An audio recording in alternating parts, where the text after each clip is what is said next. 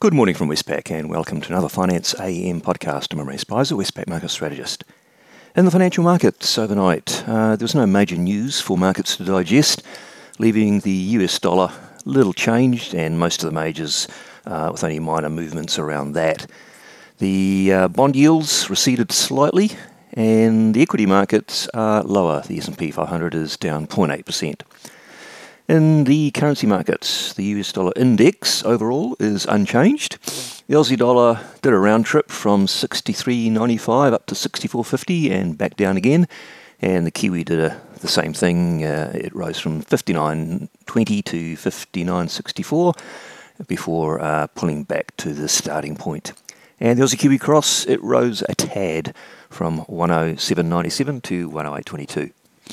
In the interest rate markets, US 2-year Treasury yields fell from 5 to 4.93%, and the 10-year yield more or less ranged between 4.27 and 4.32%, currently closer to the lower end of the range. Australian interest rates more or less make those moves, lower 3 and 10-year yields. Market pricing for the next RBA meeting says no chance of a rate hike in September. But they're still putting in a decent chance, just about 50%, that we'll get one more in this cycle.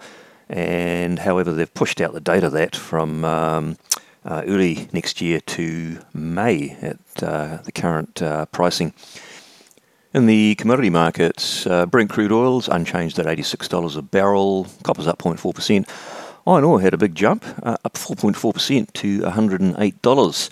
That came amid chatter that the Chinese production cuts may not be as severe as previously thought, and gold is unchanged.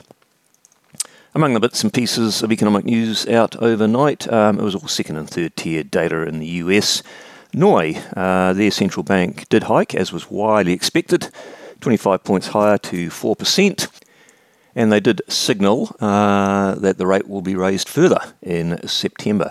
They did also note that the currency, if it proves to be weaker than they thought, then that'll add to inflationary pressures and they'll need to hike even further. So interesting comments there, which some of the other central banks which are experiencing weaker currencies might be taking on board as well. We heard from an ECB member, Kazakhs, who's from Latvia, and he said that the bulk of the tightening cycle is behind us. Any additional rate hikes over the next few months will be small, if that. On the day, what's out that could be market moving? It's not a heavy-duty global calendar. There's not much out in the local time zone at all. And then into Japan, we'll get the July CPI data. This should come in softer, but still above 3%. And in the Eurozone, we'll have the final estimate of July Eurozone CPI, which will give us some detail about the acceleration in services and persistence in underlying inflation. And in the UK, we'll get retail sales and a consumer sentiment reading. Well, that's it from me today. Thank you for listening. I'll be back again same time on Monday morning.